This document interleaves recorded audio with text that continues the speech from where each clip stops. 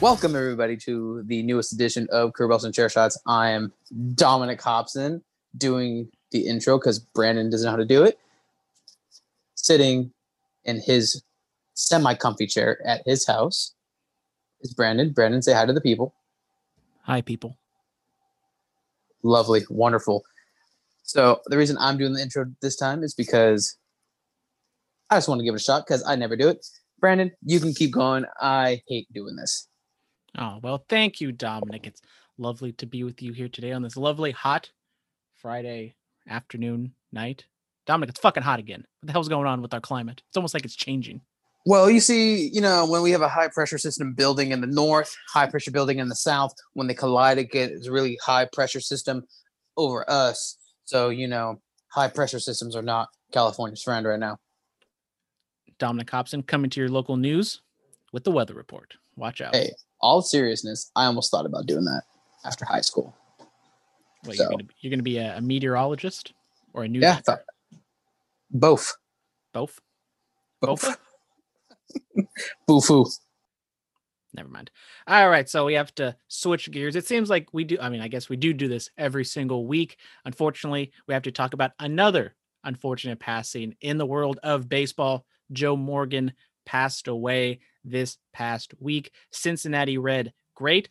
I don't know if Mr. X has anything to say about it, but yes, he does. He does. If you want to pull it up, he can say his piece on it. But Joe Morgan, he made a name for himself in the 70s with the Big Red Machine, MVP, World Series winner. Great. But for me personally, I know him more from Sunday Night Baseball with John Miller.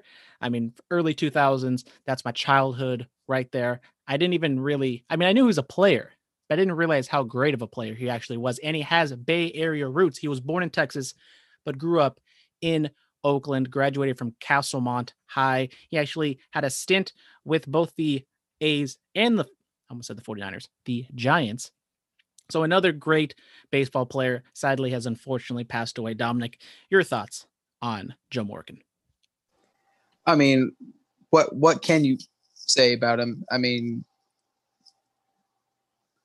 When I think of Joe Morgan, I think of mostly the Reds. You know me, my baseball knowledge is not as vast as maybe yours and other people's, but Joe Morgan, I do affiliate with the Reds. The series title in 75 and 76, I think, are kind of the two that stick out. I do want to read Mr. X's. I know we usually cover him for Mr. X's questions of the week, but because it is tied to his favorite baseball team, I want to read his little passage. So he states, got to start by paying a tribute to legendary second baseman for the Reds, Joe Morgan. He's a huge name in Cincinnati and greater Cincinnati area for his contributions to the Big Red Machine during their back-to-back World Series titles in 75 and 76. He accomplished so much on the field in his legendary career. He gave so much back to the game off the field. Rest well, little Joe. Rest in power and rest in peace. So someone like Mr. X paying tribute. And I think all week long we've been getting not just I don't mean us, but in the world of baseball, everybody's paying their little tribute. He's I think one of the greatest second basemen. I'm not going to say top. He's not top. 1, 2, but definitely someone you would like to model your life after on and off the field. Rest in peace. Yeah, he's just one of those guys that kind of embodies kind of the weirdness of baseball because people did look down on him because he was smaller in stature. People didn't think he really had a shot of making it really anywhere in baseball, but he stuck to his guns. He continued to play, won the MVP for God's sakes. As much as we kind of clown on the Astros, we have Jose Altuve doing his thing. And obviously Joe Morgan was the predecessor to that. So let's just jump into it. We got the MLB playoffs to discuss. The championship series are underway as we speak. The Rays and the Astros are going on in Game 6. The Rays jumped out to a 3-0 lead. We haven't even discussed this because at the very end of our last podcast, the Rays just clinched Game 5 to go into the ALCS, but they are facing the Astros, went up 3-0 against the Astros, and now the Astros are storming back. They won the next 2 games, and currently It is 5-1 in the top of the sixth. Kyle Tucker just hit a home run. So the Astros are on a roll right now, Dominic. It looks like they're going to force a game 7. Now, it's game 7, all hands on deck. Do the Astros do the unthinkable and do what only one other team in history, the 04 Red Sox, and come back from a 3-0 deficit? I mean, I really hope not. I mean, I don't think the Astros should be there in the first place, but that's because our lovely Athletics just like to choke on dicks when we don't need them to. But with that being said, I got a feeling they're going to force the game 7, but I'm going to put my money on the Rays. I feel like backs against the wall, the Rays will do everything and anything to win the series. The first 3 games, the Astros were held in check. That's what the Rays wanted. They want to keep them in check, but they also wanted to get the key hits from all the guys. I mean, we talked about it last week on the podcast that we kind of felt as though the Yankees can go blow for blow with the Astros. Maybe they don't have obviously they don't have the pitching as the Rays do, but we were kind of questioning whether the Rays could keep up with the Astros if they kept up what they did in that Oakland series. And right now, it's not really looking like it. I mean, the Astros they score 5 runs right now. And from what we're seeing, I mean, we have Randy Arozarena on the Rays. He's killing it, but he can't just do everything by himself. So I do think the Astros are going to get it to a game 7. As much as it pains me to say this, I'm kind of here for Carlos Correa being an absolute asshole and just trolling everybody and then dropping dick in the process. I mean,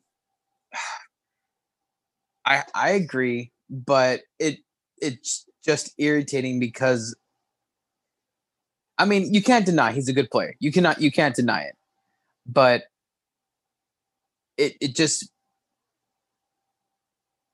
I how do I explain it?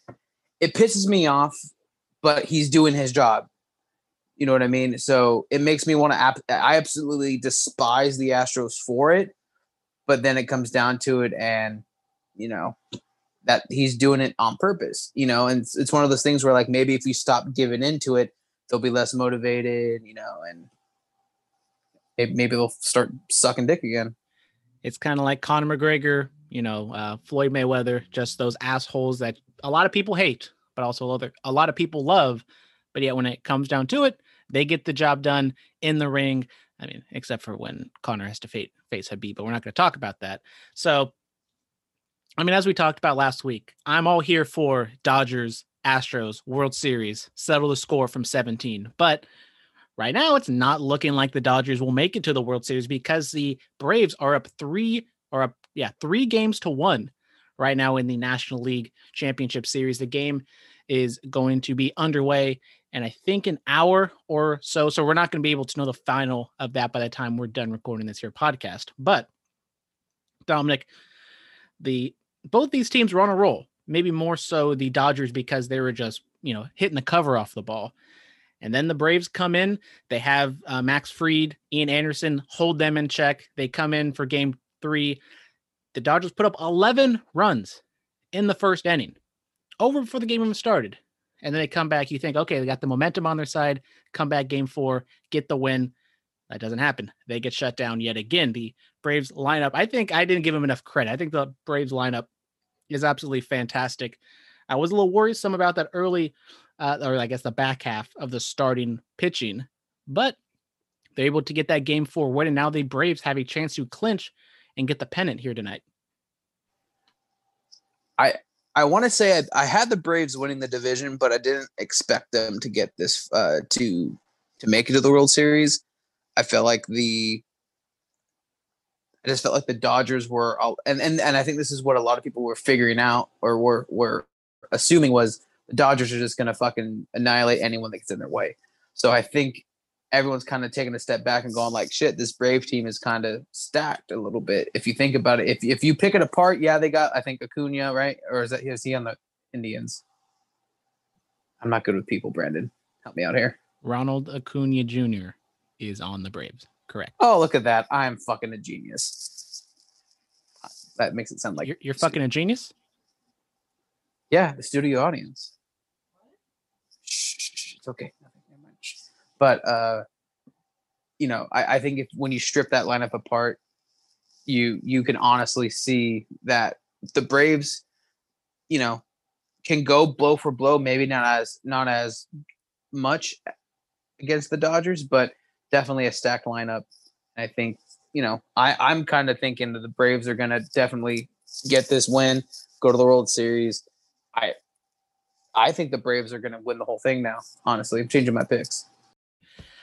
I do agree with you. I think the Dodgers will win tonight to keep their hopes alive. I think it's very similar to the Yankees, where a lot of people going into the season thought that both these teams was a lock to make it to the World Series because they're so stacked. Now, I think on paper, the starting lineups and the first few starting pitchers, the Dodgers definitely do have the edge. But I mean, and then when it comes to depth, I think the Dodgers have the edge. But I just think that top part, the pitching staff, is kind of what's really getting the difference done, because the Dodgers live off just raking. And when they don't put 11 runs up in an inning, they kind of get held in check a bit. But I got to agree with you. I do think the Braves will win tomorrow in Game 6. When it comes to the American League, as much it pains me to admit it, I think the Astros are rolling downhill, and it's going to be really hard to stop them. I think Astros get the job done and win in 7 and make the comeback. Is there any way that, and I'm just saying it because I'm one of those people, is there any way, or is there any possibility that they cheated this season and, we're just going to come back in a couple of years and they're like, oh, they cheated this season too?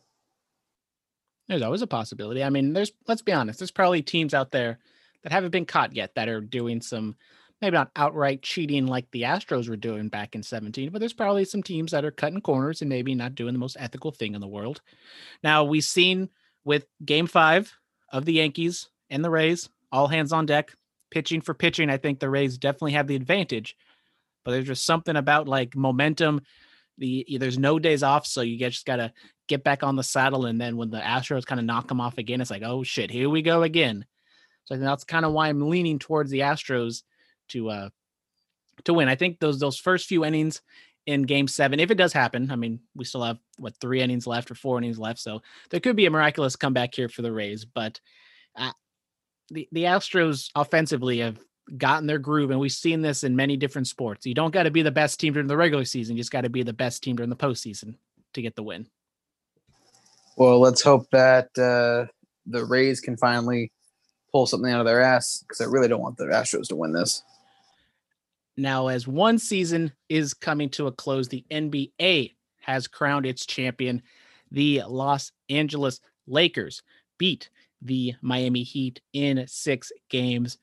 We all kind of thought that this was an inevitability Dominic, congratulations. Beginning of the season, you picked the Lakers to win, and they did win. So I'll let you, get on your soapbox and talk about how you got this prediction right. You really went on a limb on that one. Well, let's be real here. I'm just, you're baseball smart and I'm basketball smart. Let's be real here. I want to thank the Academy for realizing my greatness and picking NBA champions, and fuck LeBron James. Whoa. Come on, Dominic. What you gotta recognize greatness. I mean, I know there's every time I recognize it, but I don't have to respect him. So I take that back. I respect his greatness, but I don't respect him. Why don't you respect him? I feel like he's just a baby back bitch. And why is he a baby back bitch?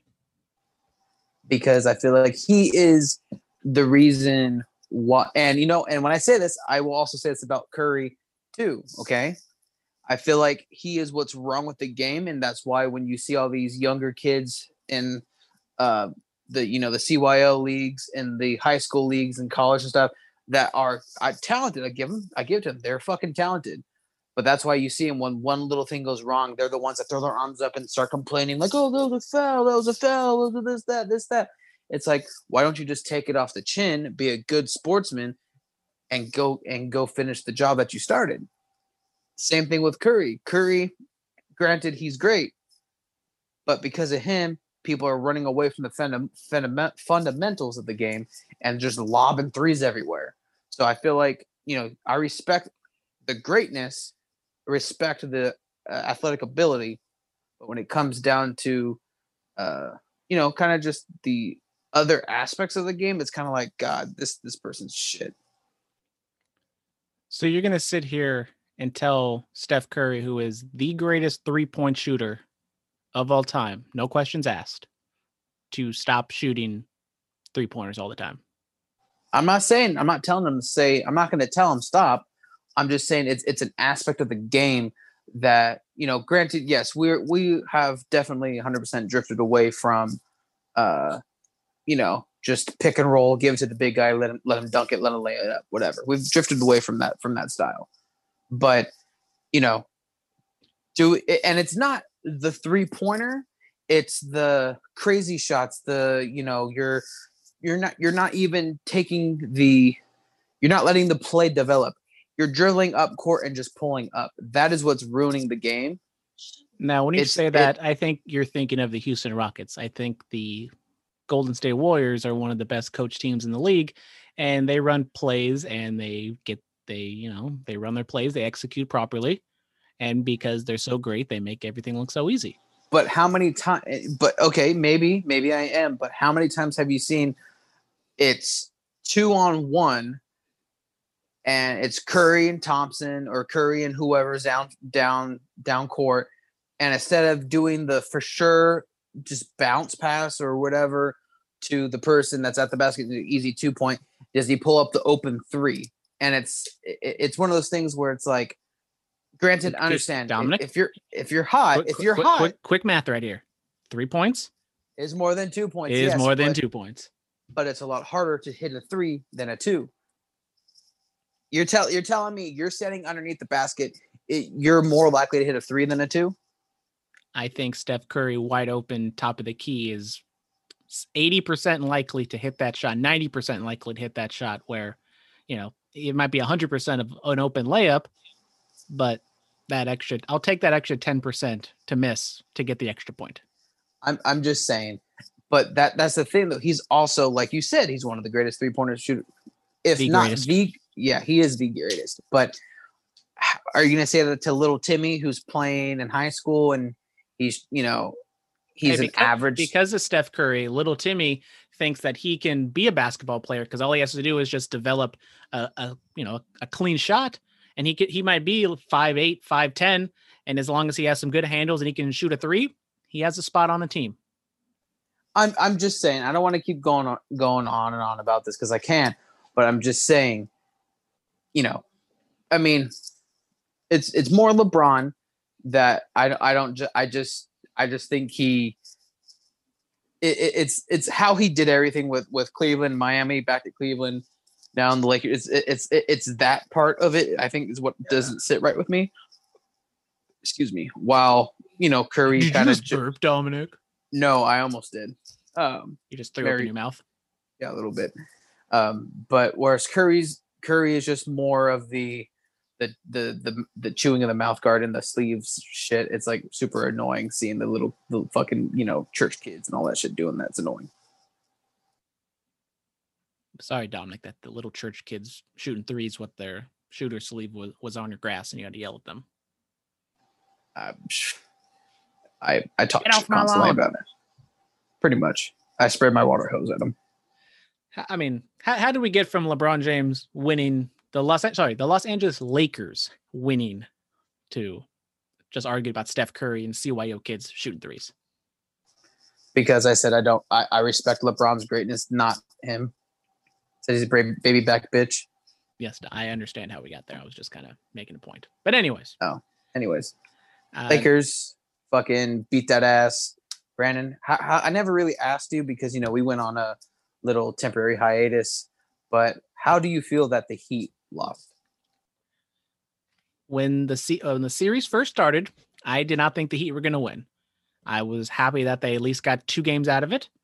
And yeah, you had Bam injured, you had Gordon injured, but I think this sets up the Heat better for next year because it gives them hope, and it says that if we make a few moves here and there, we can definitely compete with the Lakers, the Clippers, the whoever out of the West to win the finals.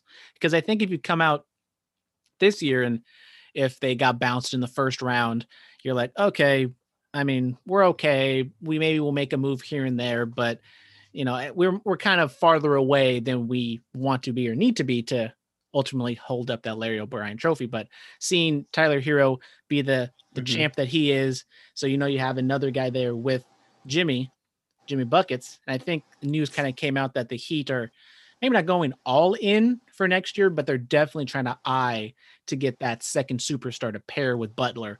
And that might be the hidden piece for them to really make it over the top and either get to the finals again or win it all. Well, and that's one question I was going to ask you right now is, you got Giannis floating around somewhere, maybe resigns with the Bucks. The thing with Giannis is you have to trade for him, and I just don't know how much the Heat would want to give up. Like, are you giving up either Hero, Gordon, or Bam for Giannis? And that's also kind of the thing with the Warriors is they have draft capital, so that makes it a little easier to trade. But then I think also you might be having to trade either Wiggins. Is Wiggins on the team? Yeah. Okay, yeah, I get confused.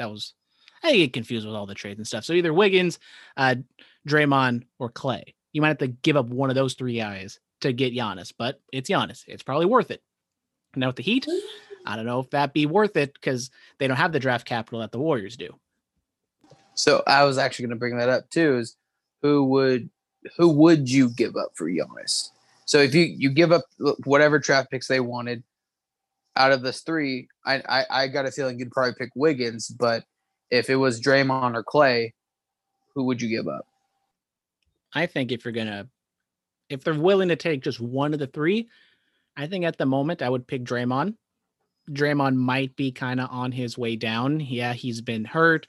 He doesn't have the full guys around him, and Draymond isn't going to be that lead guy. So if you have Steph and Clay together, pair him with Giannis, I think you put Giannis on the court, that's a much, much bigger upgrade compared to Draymond. So I think that definitely helps the Warriors. But then on the other side, I don't know if that's what the Bucks would want, because I feel like Draymond, fantastic defensive player. Offensively, he has his deficiencies, obviously. And who knows what his health is. He's kind of, he's not old, but the way he plays, more than likely his body's going to break down earlier than some other guys. Okay. Well, I'll keep that in mind till when we get to our NBA predictions next year.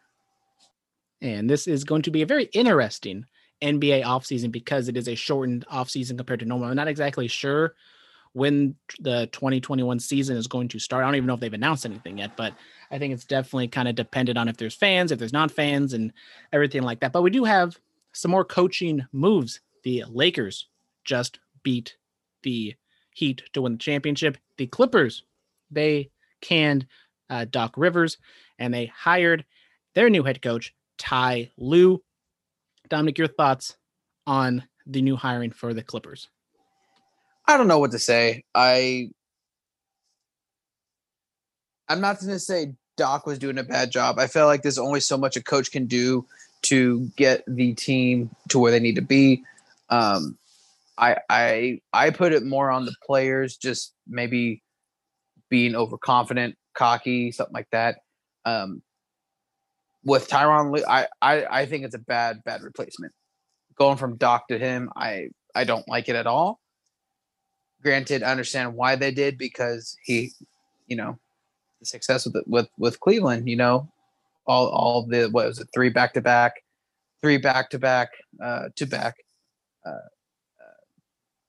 championship appearances with one victory. It's pretty good. As Doc isn't, as good, I guess, maybe to say, but I don't like it. I think they probably could have done better, honestly. Yeah, I gotta agree with you. I'm not a big fan of Ty Lue and this hiring. We've talked about the Nets and how KD has kind of come out and said that there's not really a head coach. It's all just going to be like a collaborative effort. In Cleveland, it kind of came out that maybe LeBron James had a little bit more pull than a normal player would. I mean, it's LeBron James. Obviously, he's going to have more influence than a normal player. But I just feel like Ty Lue, he's a great like assistant coach because he seems like a good brother. He seems like, a guy who's going to get along with the players. But when it comes to leading them and like, calling plays and like being that authoritative head coach, which that might just not be a thing anymore. Like that just might be something that's kind of gone away with the NBA. So we're going to have to wait and see. I mean, I like the Clippers early on. I picked them to win. Obviously that didn't happen. So I got to agree with you. I'm not the biggest fan of this signing, but then also it's like, who else out there, unless you're just going to take a shot on some assistant head coach somewhere else, which that might be a better move, honestly. But I think Ty Lue is kind of the big name that's out there other than Stan Van Gundy. But I don't think that's another possibility.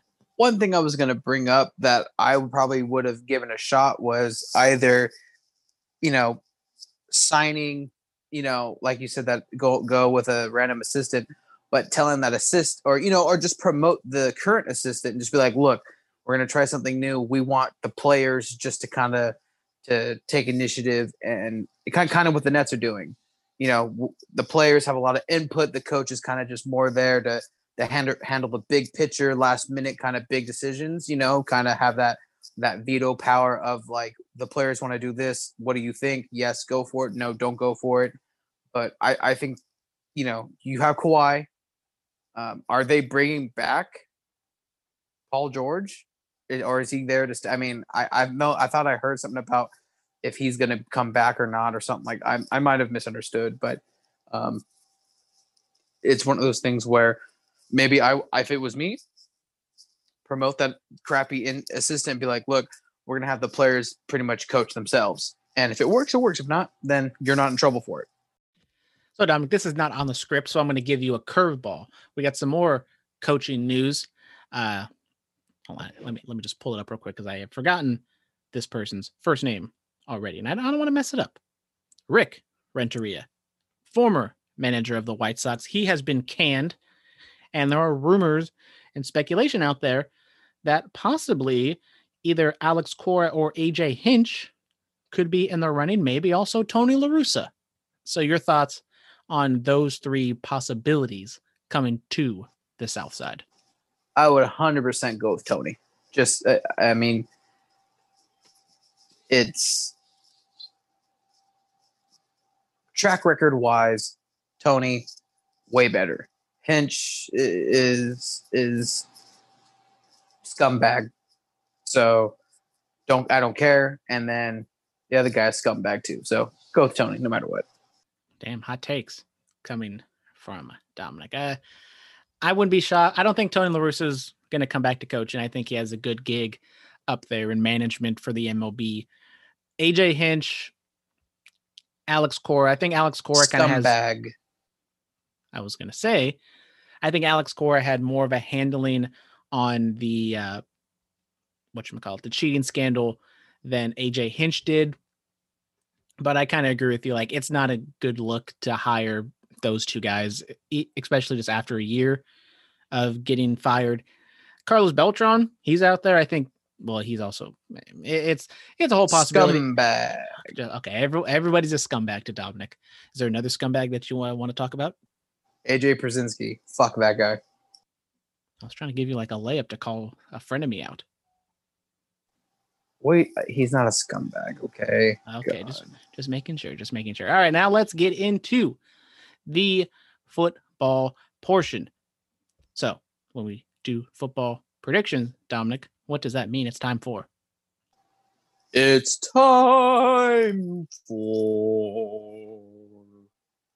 Dominic's Picks. Bump. Brought to you by Raise Energy. If you want, go to raiseenergy.com to get a free 4-pack of Raise Energy. All you gotta do is pay $10 for the shipping and handling. I've said this on the podcast before. I take an energy drink every Friday for the podcast, and I've bought my lovely 4-pack. I've had Voodoo, liked it. Had sour gummy worms, be honest. Wasn't my favorite. But today, Dominic, I had Galaxy Burst. And not gonna lie, that shit is amazing. Maybe top 5 favorite flavors on my list.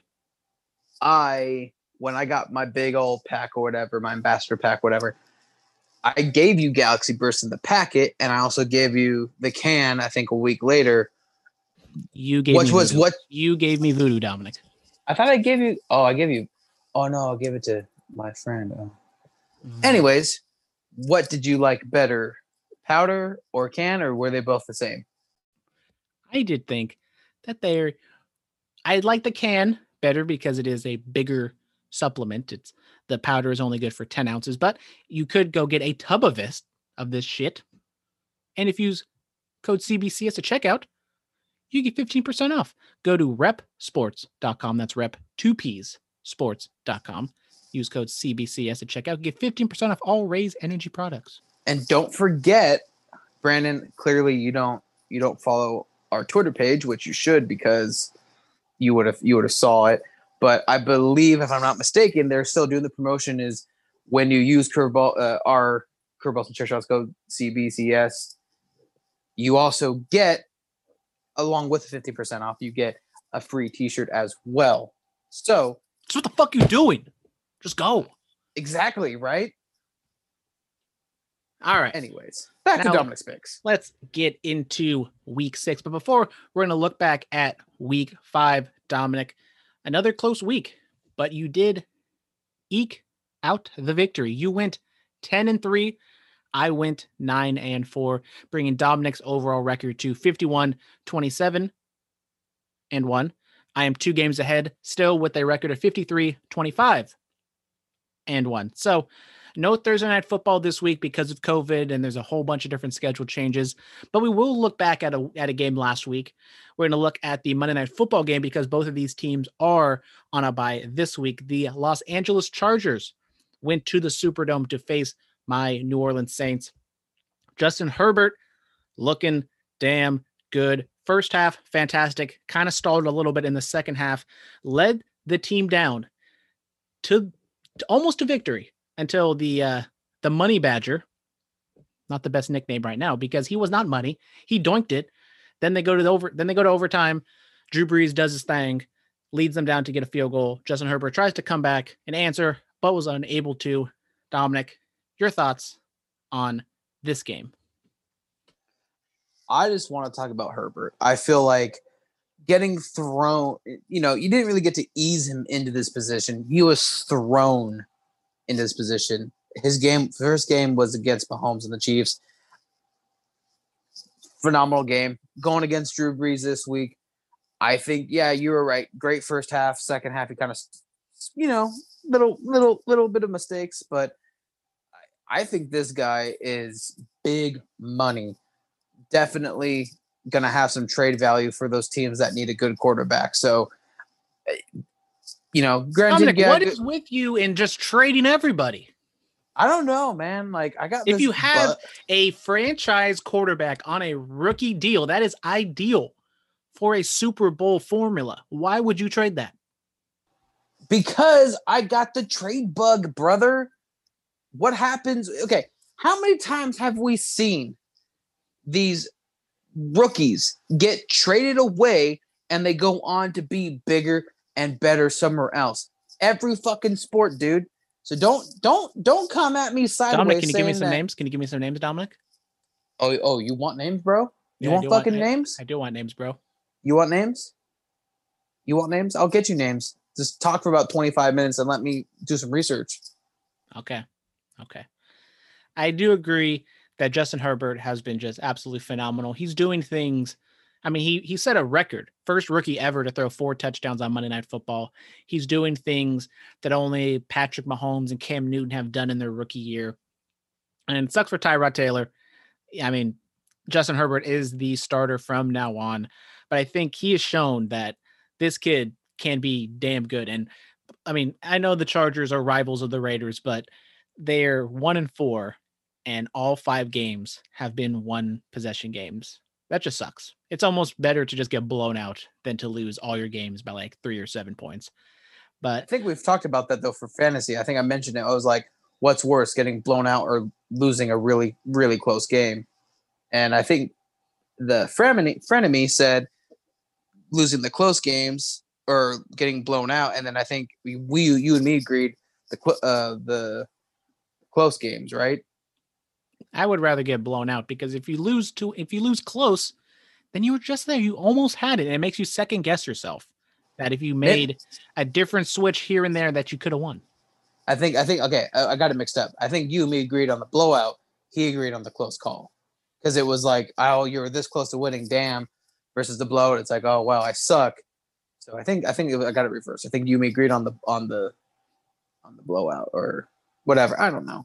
Moving on to the other side of this game, the New Orleans Saints. Drew Brees, once again, didn't look phenomenal. He was able to make the, I guess, medium kind of deep throws when he needed to. He was supposed to have Michael Thomas on the team this week, but he got into a fight with the teammate, threw a punch, and now he was disciplined. So now poor Michael Thomas fantasy owners, I wonder who that could be.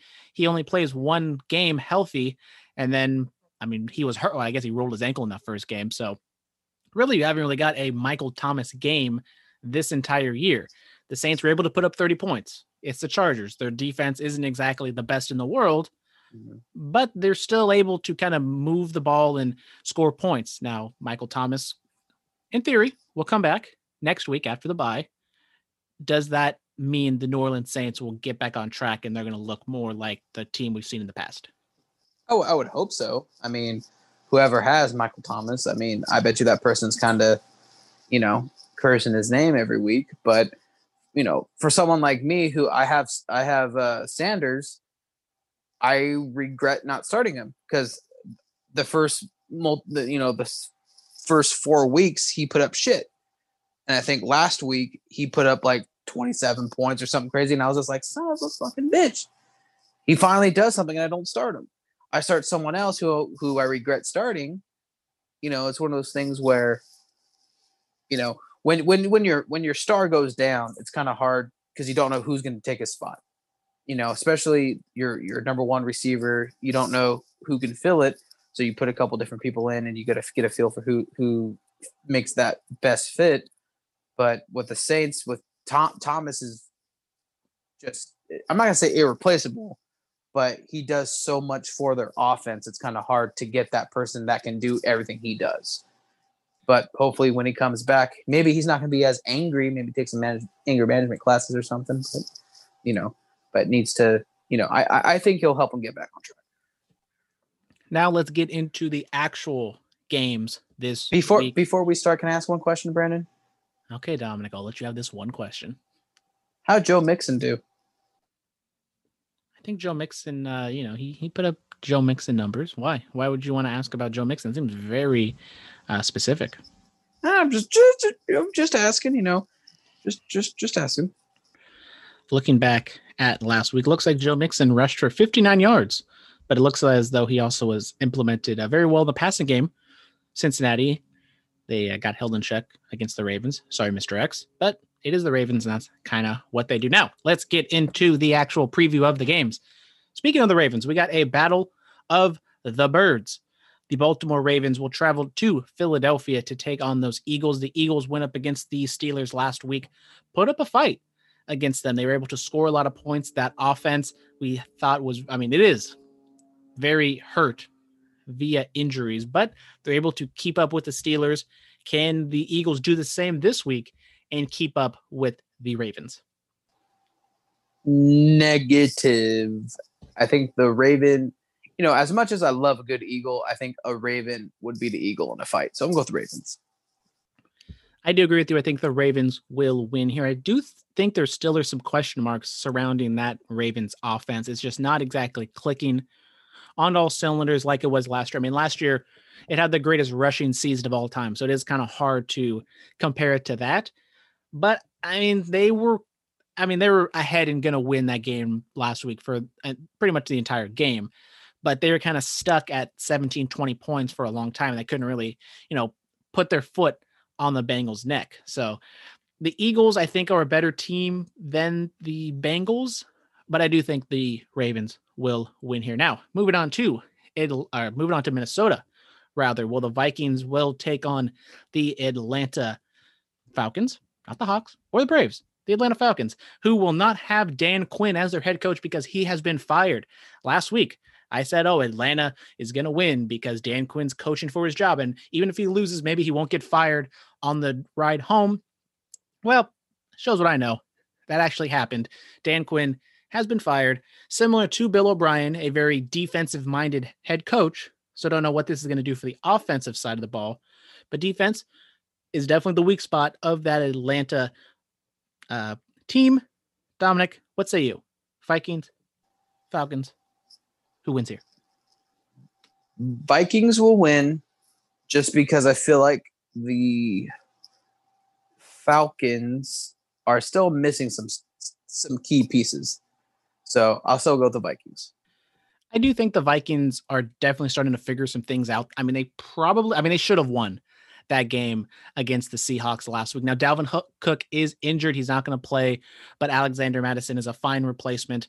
I think the Vikings are more than capable of dashing that Falcons defense, and the Falcons offense has kind of, sputtered a little bit. The passing game, Matt Ryan hasn't been looking too good, but Todd Gurley on the other hand has started to figure things out a little bit. So I think this has definitely a possibility of being a shootout.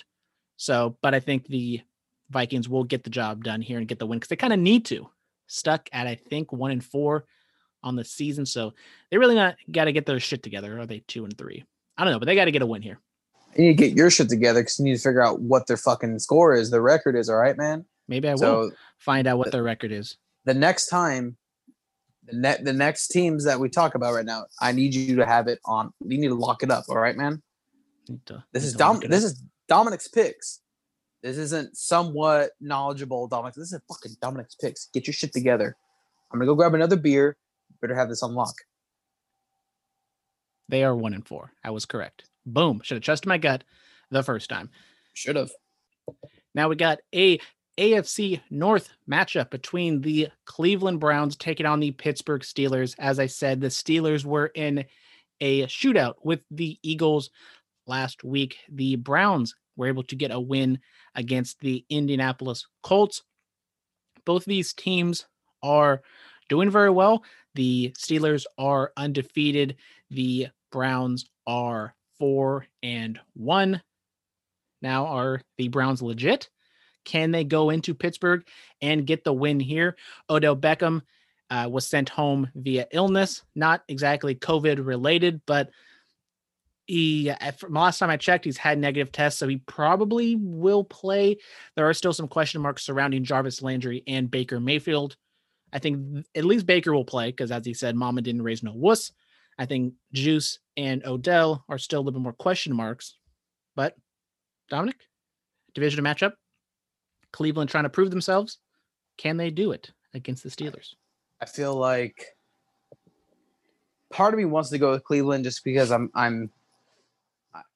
want to ride them out, but the Pittsburgh is kind of just kicking ass this season, so I'm gonna go with Pittsburgh. You know what? Fuck it. I'm gonna go with the Browns.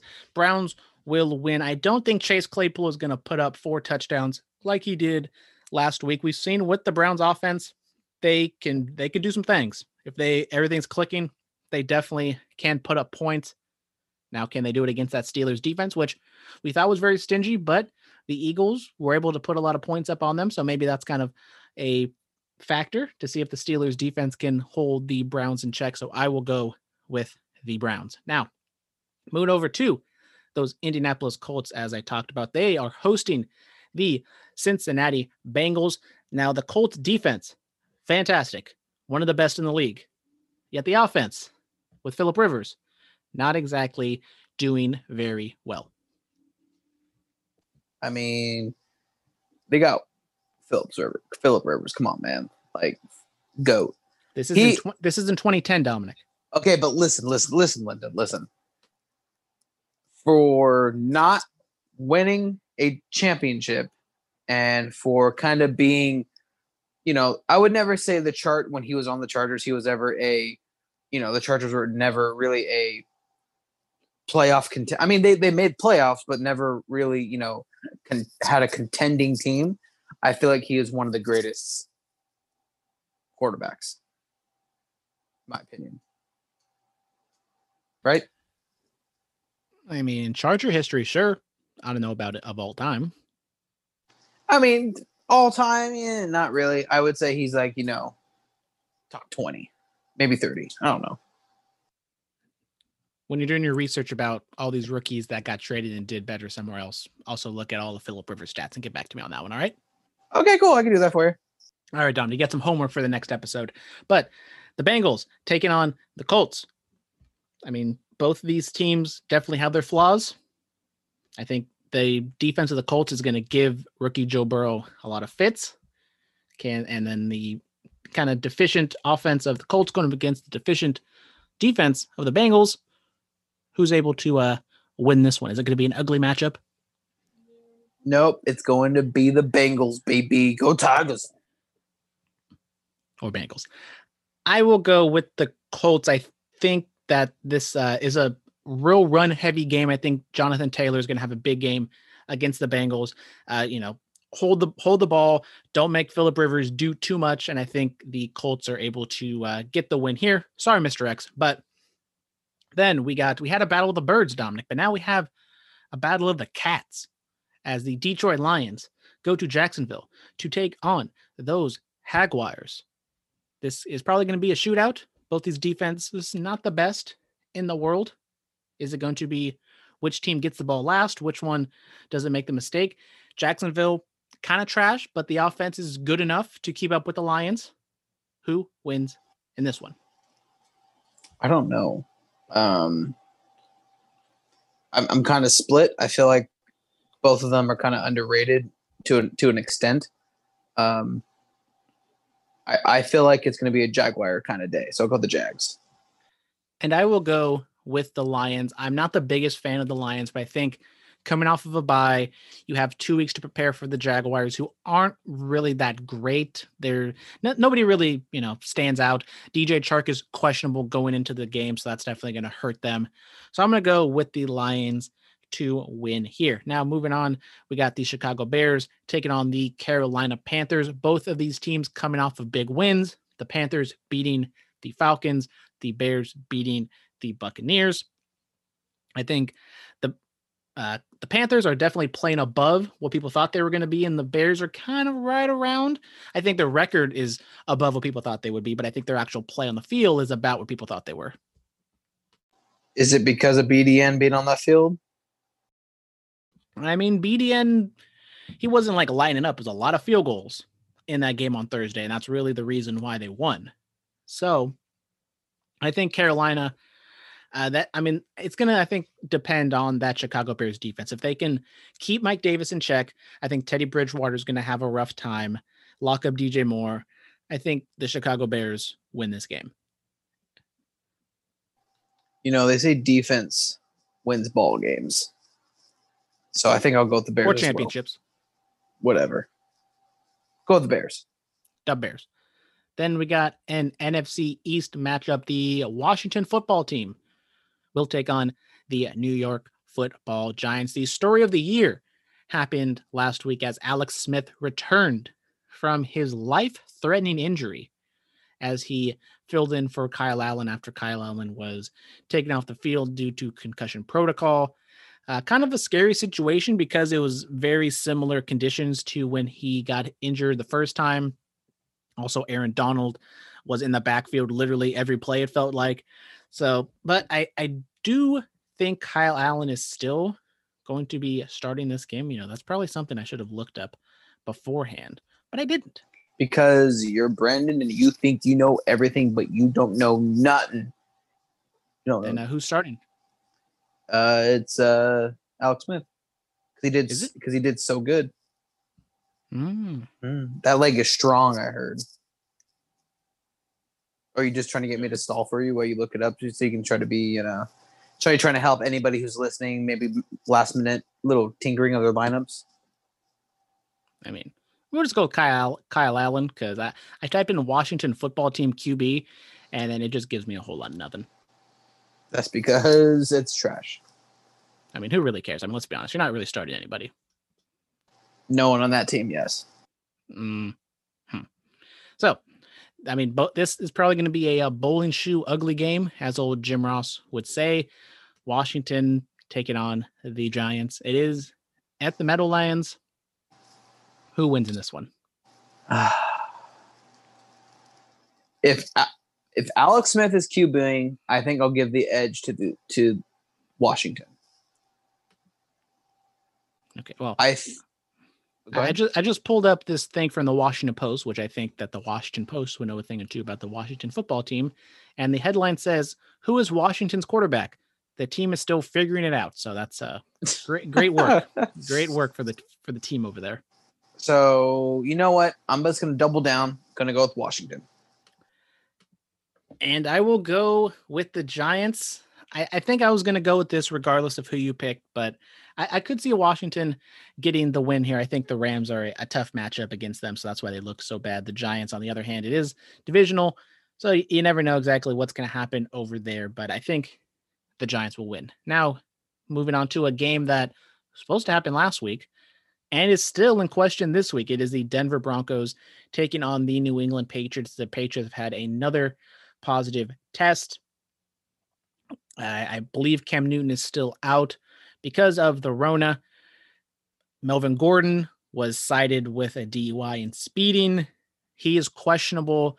Who knows if he's going to even play, if he's suspended, or he's going to suit up but then not play at all. This game just has a lot of question marks surrounding it. Well, one thing I want to know, Brandon, is you got on my case about wearing my mask wrong that one time and other things. But how come no one's yelling at Cam Newton? You know, he tested positive, so he must have done something wrong, right? And also my boy Cristiano Ronaldo. Stay strong, brother. My cousin. I mean, he could drop dead. Who gives a fuck about that guy? Wow. I cannot handle this Cristiano Messi Ronaldo all slander. day, baby. When's the last time Messi won a major country tournament?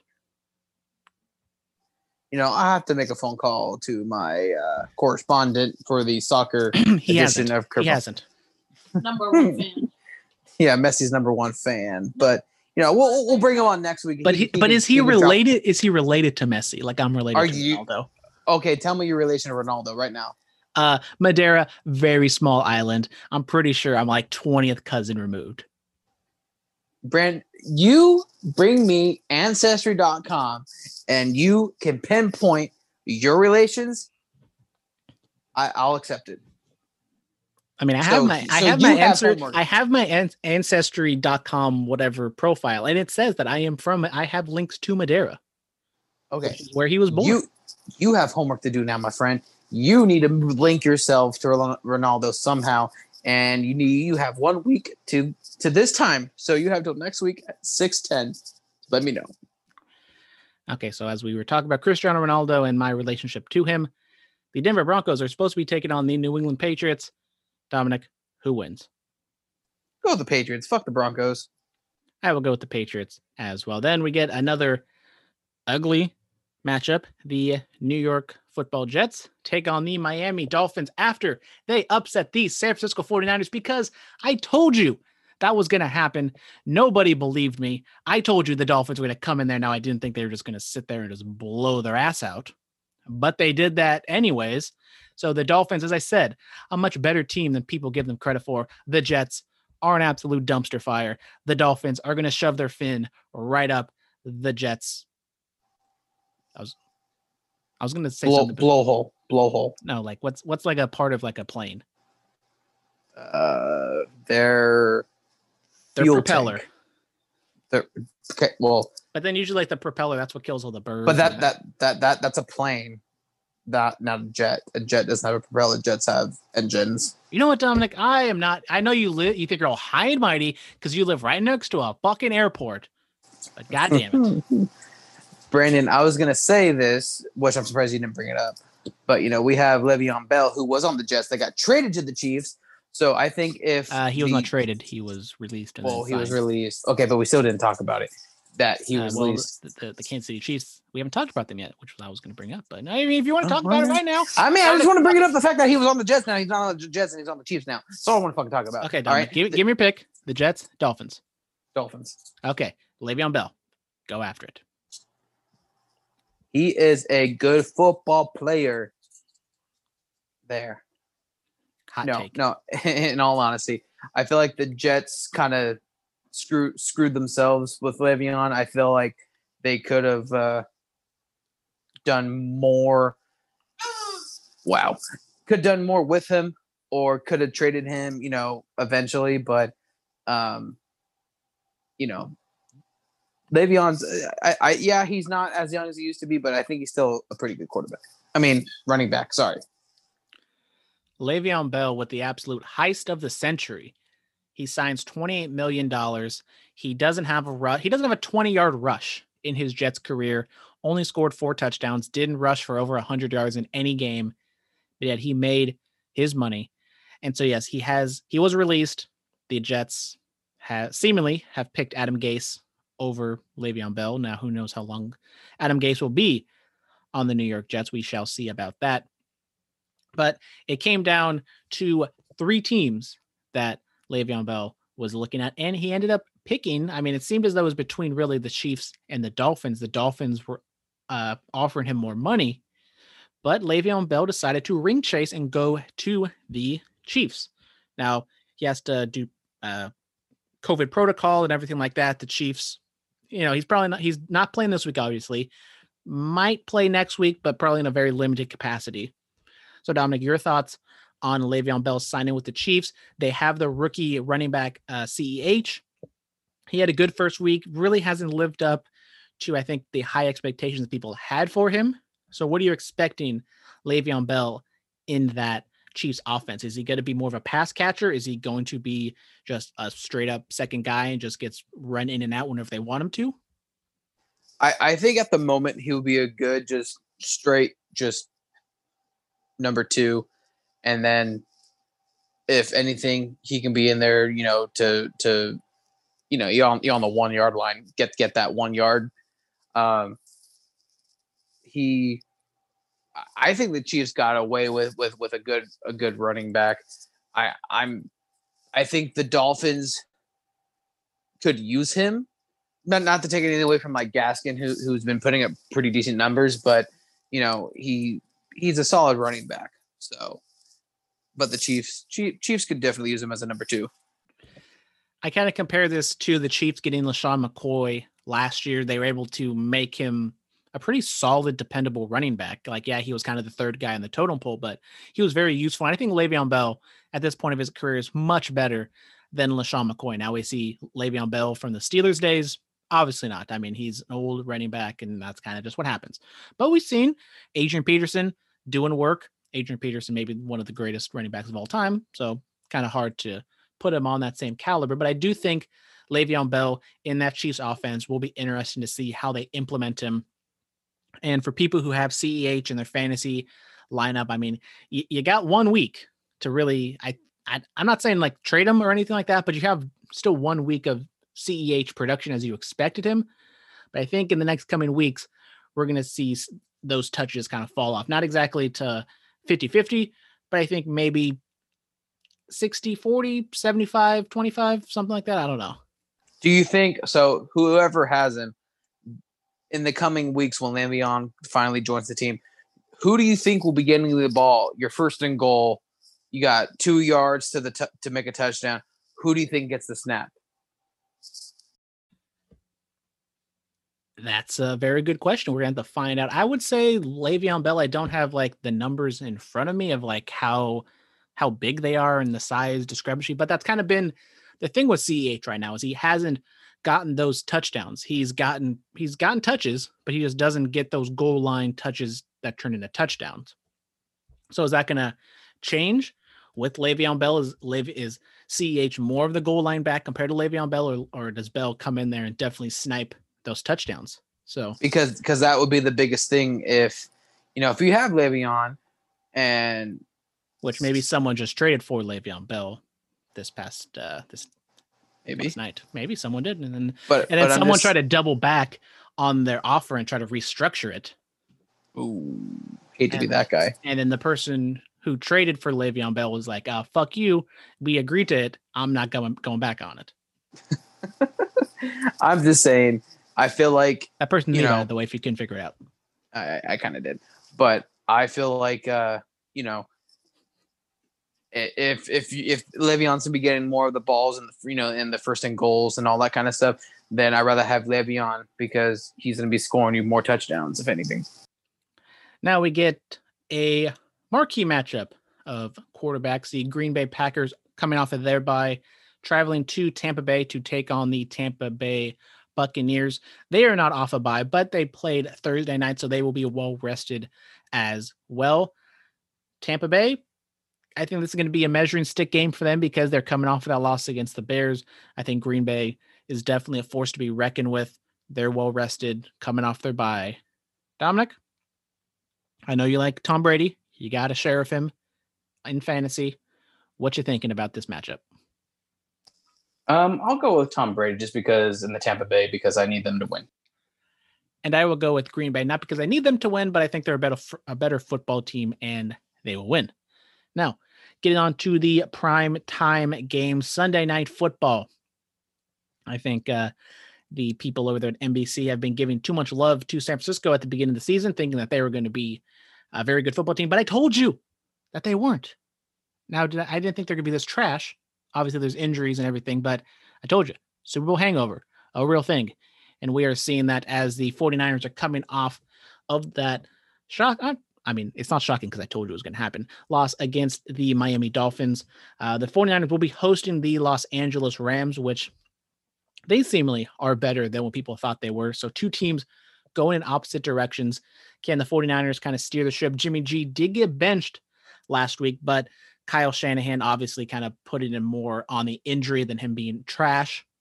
So I think Jimmy G will start this game, but I think that Rams defense is going to give him fits. And that Rams offense is going to just, I think, torch the secondary. I think the front seven still is decent enough to kind of hold the running backs in check, but I think the secondary is definitely the weak spot of the 49ers at the moment. Well, I think I'm going to go with I'm going to go with the Rams. I feel like if Jimmy G doesn't show up like he did in the beginning of the season, the Rams are going to have a fucking field day. If Jimmy G does show up, I think we'll give the Rams a run for their money. It'll be a close, tight-knit game, but I'll go with the Rams still.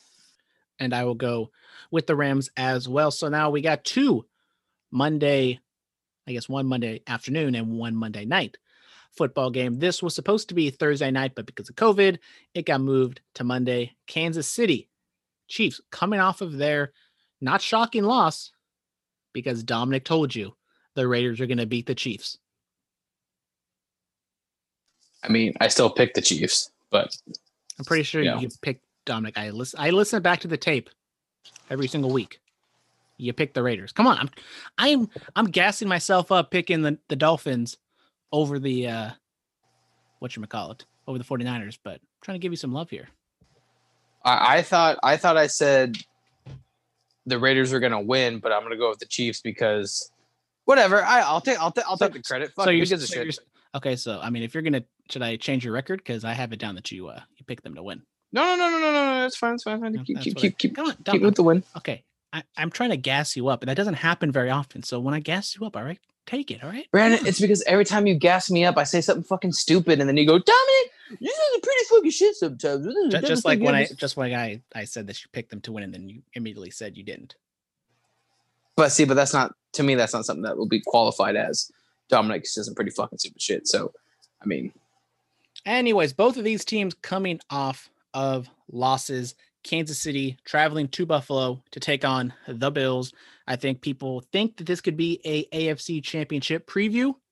Will it? I agree. Yes, I agree. I don't think so because those Tennessee Titans whooped that Buffalo ass. And I think those Tennessee Titans are kind of looking like that AFC champ that I thought they were going to be. They're on a bye this week. So we're going to have to. I mean, but everybody was thinking the Chiefs are going to whoop that Raider ass, and the Raiders whooped that ass. So, I mean, come on. But so Kansas City taking on the Buffalo Bills. Dominic, what say you? Who's winning? I'm going to go with Kansas City. I feel like Mr. Patrick over there is, he has a chip on his shoulder. He's going to go he's going to go off.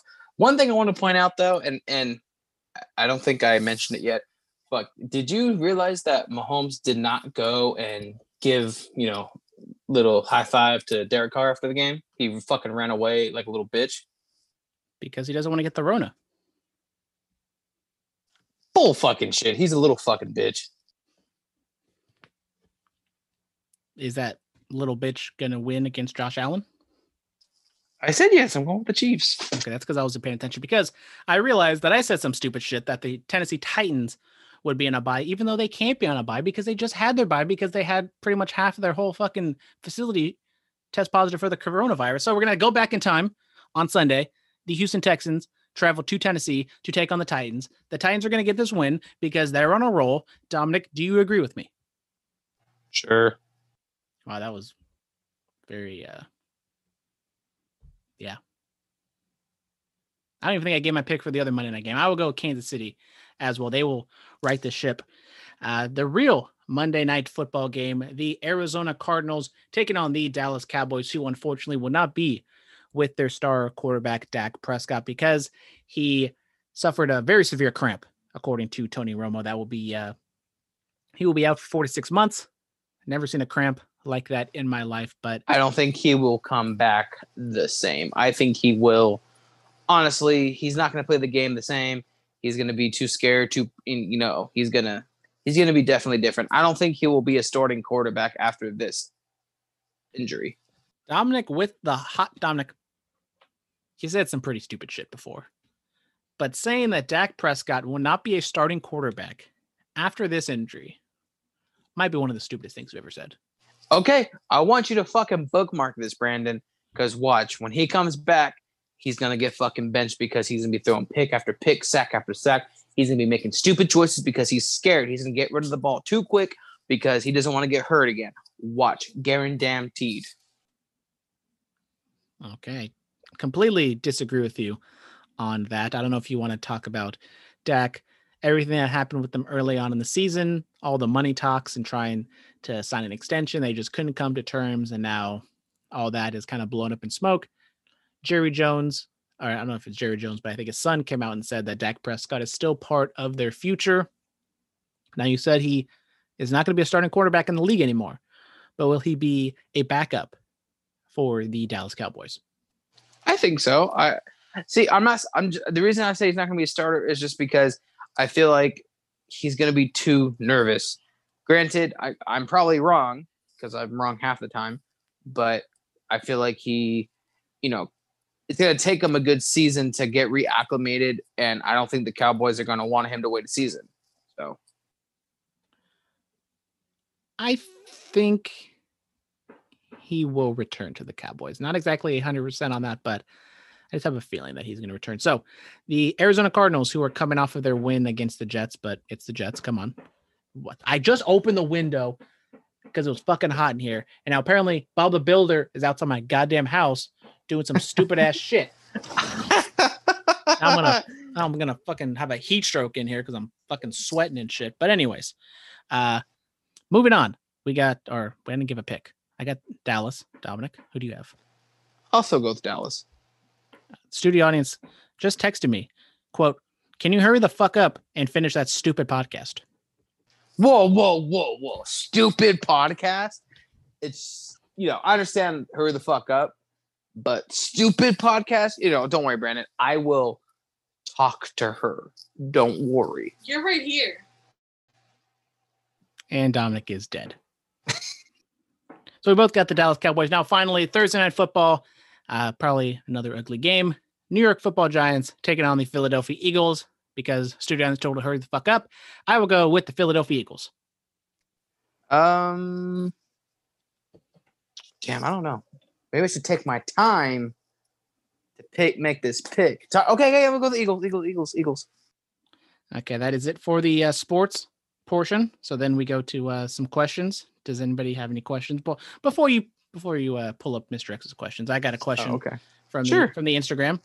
Frenemy. Maybe he is a frenemy of the podcast. Tyler I don't Gunnarsson. know. Maybe he's a strictly enemy now. He has asked. And he's an enemy? He has asked, what will he have to do to get him on your good side, both you and the studio audience, And also, how mad are you at him?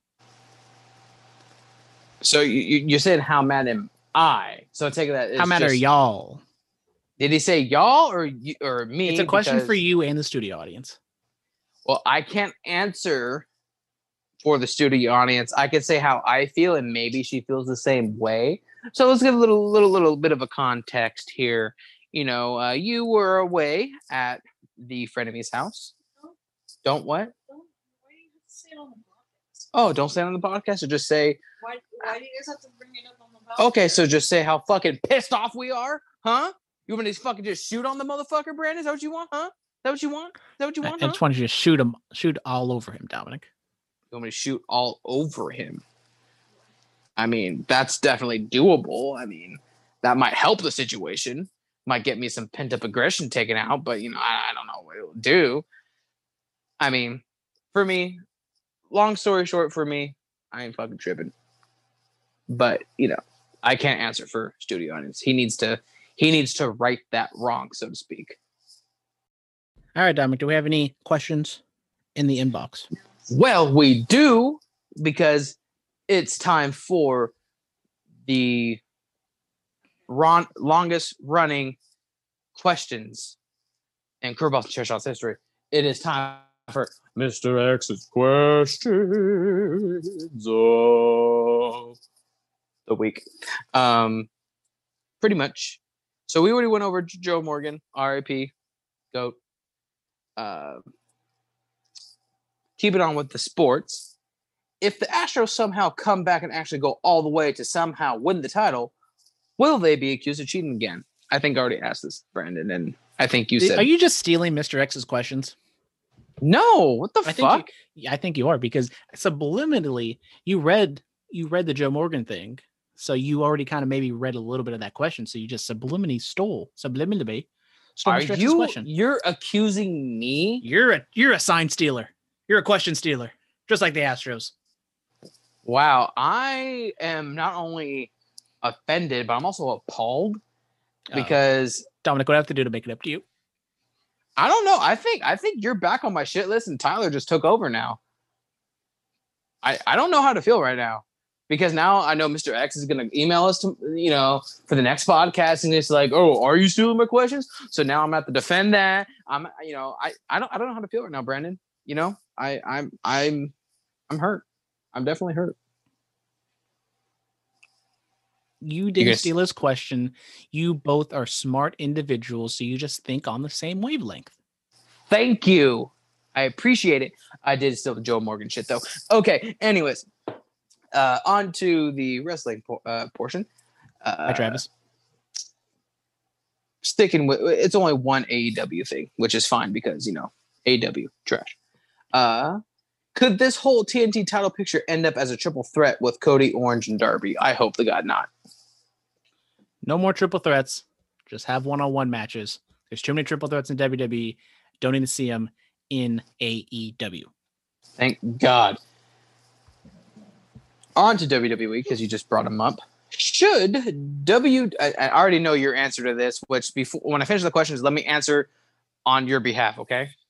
Okay, and I'll say if it's different or not. Okay. Should WWE have taken the opportunity to unify the tag titles instead of the official trading of the tag titles? Well, you know, I'm an advocate for less titles, so yeah, I think merging them together would have been a better idea, right? Beautiful impression. There we go. Thank you. Ow, my toe! And studio audience just lost their toes. Hate to see it. Hate to see it. Anyways, last but not least, and these are a lot of negative things, and I don't know if I want to talk about it, but the New Day has been split up. Lana has a title shot. Ember Moon's music has changed. Why do I hate all of these ideas so much? Brandon, what the hell's going on? Well, I can't speak for Mr. X, but Lana being number one contender, that is kind of puzzling. I mean, I guess it just kind of shows to you that the women's division depth on Raw is not the best. So that's that. Ember Moon's theme song, it has changed for the worse. Once again, more I mean, I know CFO $, whatever the fuck his name is, he's not with the company anymore, so they're probably trying to stay away from his theme songs and try to have their own theme songs under their umbrella show. It's probably just a business thing. So I kind of understand it. Doesn't mean I agree with it or like it, but I understand it. Well, if you guys want to be like Mr. X and be on my good side, unlike the friend of me, because he emailed the Instagram, not the Twitter, email me curveballsandcs@gmail.com or Twitter, curveballs and CS, Facebook. No. Let's back it up. Back it up. What's the Gmail account? curveballandcs@gmail.com. Twitter is at curveballsandcs, and Facebook is curveballs and chair shots. There we go. Instagram is also curveballs and CS if you would like to give us a follow. Now, we're just going to quickly go to tonight's SmackDown because Goldberg, it is the SmackDown season premiere, because that's a thing, I guess. Goldberg is set to return, and he's going to be looking over the Universal title match between Braun Strowman and Roman Reigns. Now, probably not really smart to talk about something that's going on right now, so people are going to know what happened by the time they listen to this. But your thoughts, Dominic? We've already discussed Goldberg will be with the company for the foreseeable future. What the fuck's going on? What do you see him doing? He is the new Universal Champion in the next 5 months, guaranteed. So you think he's going to challenge Roman Reigns instead of challenge Braun Strowman, which I think you can go either way on. It's gonna be Roman and Goldberg at WrestleMania. Fuck The Rock. It's gonna be Roman and Goldberg. Okay, I guess we're just gonna have to wait and see. Now, we're not going to go over everything with the draft, Dominic. Is there anything that really stood out to you? I mean, there's some shuffling. I think we've kind of seen that WWE trying to put more heels on Raw because babyface champion, more babyfaces on SmackDown because of heel champion. It kind of made sense. Nothing really nothing really stood out. I mean, the New Day breaking up was kind of the big thing, but also Otis and Tucker broke up. That's big news as well. It's whatever. The only thing I got to talk about is they traded Jeff and AJ to Raw, but they're kind of going over the same storyline again. Like, I was hoping you would bring them over to Raw and they'd kind of like wipe clean, but AJ comes down and says, "Oh, you still looking it like it's last call." It's like, when are they going to be fucking over the stupid Jeff Hardy sobriety shit? Like, the first one time, okay. The second time, okay. Now it's just getting super fucking annoying. When is it going to end? Because Jeff Hardy is a drunk and a druggie, and that's his one thing. Because Vince McMahon likes to hone in on one aspect of a character and really just hammer that home. And so, congratulations, Jeff. You're a drug addict. See, I didn't steal that question from Mr. X, you asshole. Good job, Dominic. Now, I guess we can just kind of quickly move through. They're continuing with the Orton and McIntyre thing. Orton cuts a promo. McIntyre brawls with them.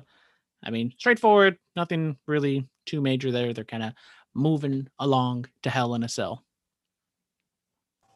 Cool. I mean, I kind of was hoping this feud was going to be over because I don't see the real payoff in the end. It's not like if it was Randy was champion and McIntyre was facing him, I could see, them feuding because at the end, the big payoff is McIntyre winning.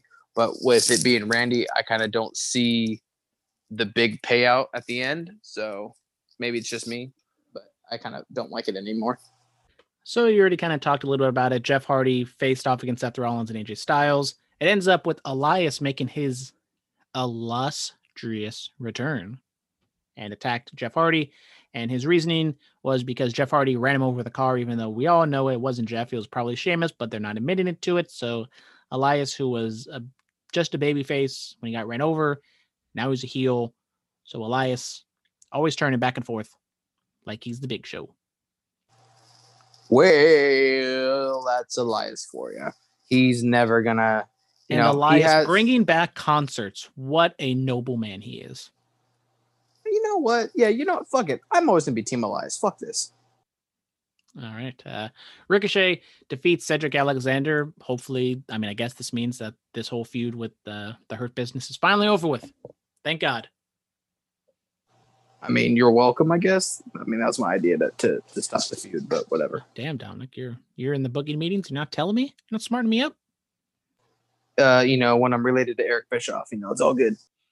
Go to ancestry.com and show me how you and Eric Bischoff are related. More homework, Dominic. You're just really piling up homework. Hey, I need the homework, dog. We've talked a little bit about it, at least I did. Lana is your new number one contender for the Raw Women's Championship. She also continues her streak of getting put through a table, so good night for Lana, I guess. Lana definitely should not be win. Actually, I take that back. I feel like how petty Vince is, they would give Lana the title just to show Rusev, like, look, we gave her a title, but not you. Even though he was United States champion, but, he never won the big title. And then we're going to talk stuff that didn't happen on Raw. Retribution, nowhere to be seen. After the big reveal of Mustafa Ali, we got like kind of a little video package promo thing last week. No Retribution this week. Dominic, what the fuck's going on here? I mean, I was kind of shitted on the storyline, but now you bring in a leader, and now they're not doing anything. I mean, let me ask you, when it came to light that Mufasa was the Mustafa. Mufasa? Where's Simba? I don't know where the fuck Simba is. I don't know. When Ali came to light that he was the leader, were you intrigued or were you still turned off by this idea? I just have to ask. Well, Dominic, if you listen to me when it first happened, I said I don't listen. I just kind of like I tone you out and then tone back in at the end. You just hear when I say, Dominic, what do you think? And then you're like, oh, what happened?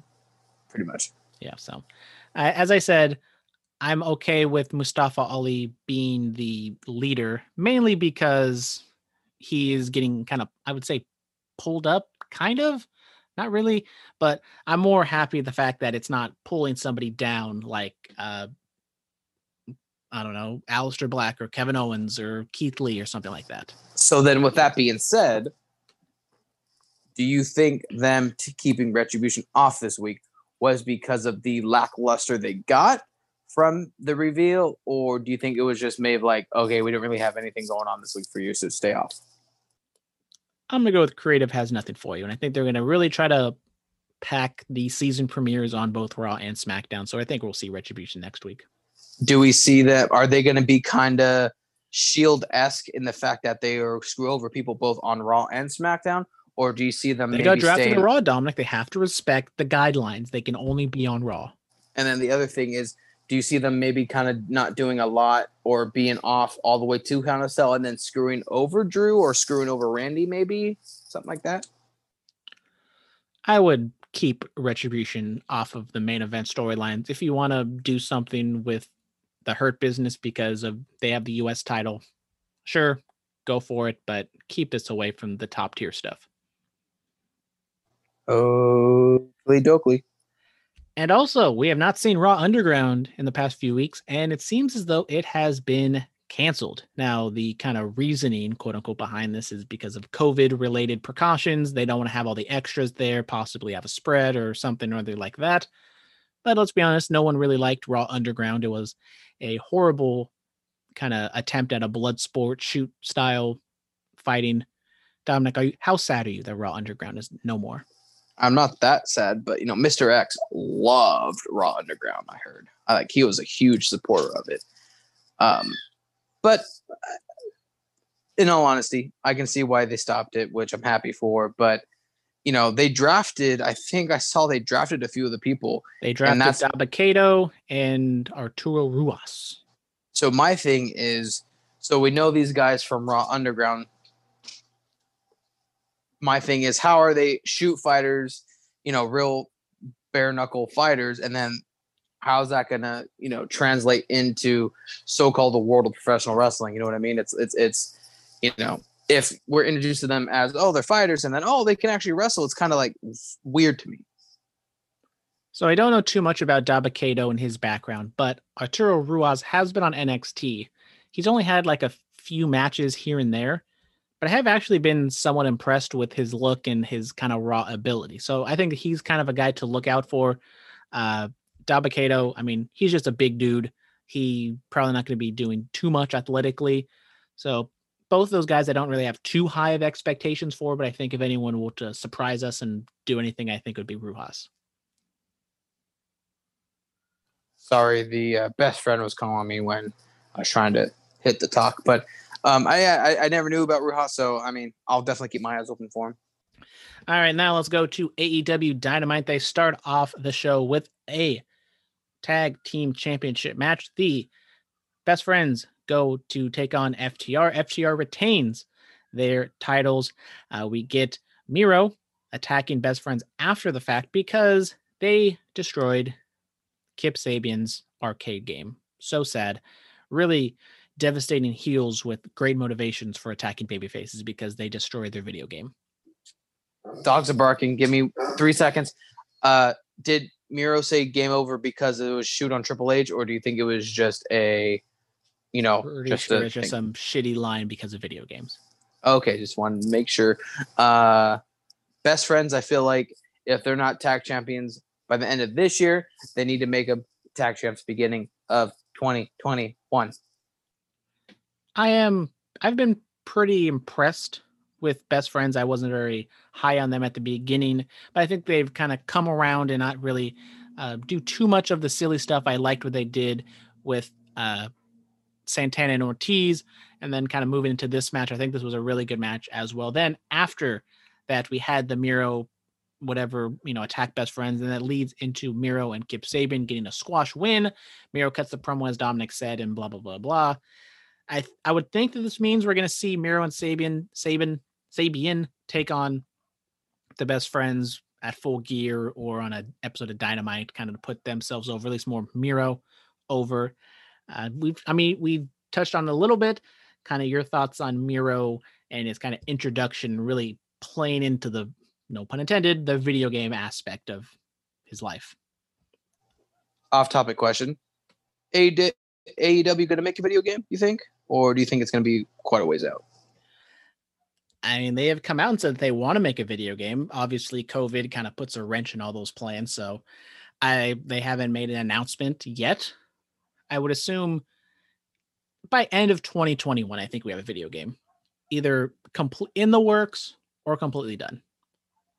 As long as it's better than Impact's, or it was, I think, it's technically TNA. As long as it's better than their video game, I'm all for it. I have not bought a WWE video game, I think, since 2K18. It's been a while. The last one I bought was like SmackDown versus Raw, like 2009 or something like that. Well, first time for everything. I guess we had MJF and Chris Jericho have their had another promo. Good old Sammy Guevara gets his Inner Circle jacket, a little too big for him, but it's okay. MJF asked to join the Inner Circle. Jericho or the other people in the Inner Circle say no. Jericho is kind of open to it, but we kind of see where this is going. They will have a steak dinner next week. So, and more of the Jericho MJF dynamic here. So something that I realized, I mean, I listened to Jericho on a podcast a couple days ago, and he's saying stuff like, if it wasn't for him going to AEW, WWE guys want to get a pay raise and all that kind of stuff.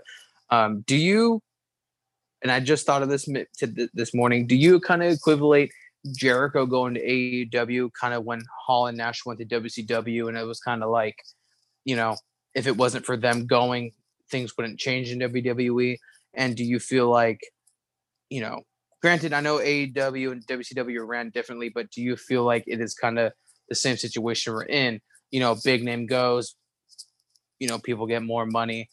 But Jericho, do you think Jericho, like the NWO, the Click at the time, do you think he's going to be taking advantage of the company like they did? Or do you think it's going to be completely different? I think from a money standpoint, I think the comparison to Hall and Nash to Jericho is, well, maybe not Jericho himself, but kind of just AEW in general is apropos, because the Click or Hall and Nash had the guaranteed contracts, blah, blah, blah, blah. Then that leads to WWF doing guaranteed contracts, and it just goes back and forth. So I agree on that aspect. Now, when it comes to Jericho, there might be some behind the scenes aspects that people don't like, but I think we're seeing that Jericho in this iteration right now is just there to have fun, put over the younger talent. I mean, he's faced Moxley, he's faced Orange Cassidy, he's put him over both of those. I mean, both of those times he lost the feud. So we're seeing him put over talent.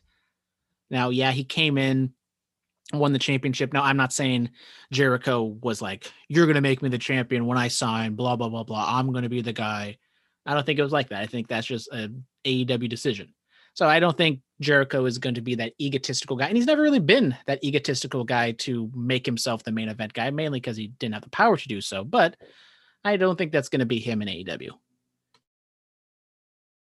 Okay, I just had to ask the question because, I've been, I like watching the older, you shoots and storytelling and stuff like that with like NWO stuff. And I just kind of made the small connection of, he left to a new company, more money, more this, that. So I just had to ask the question.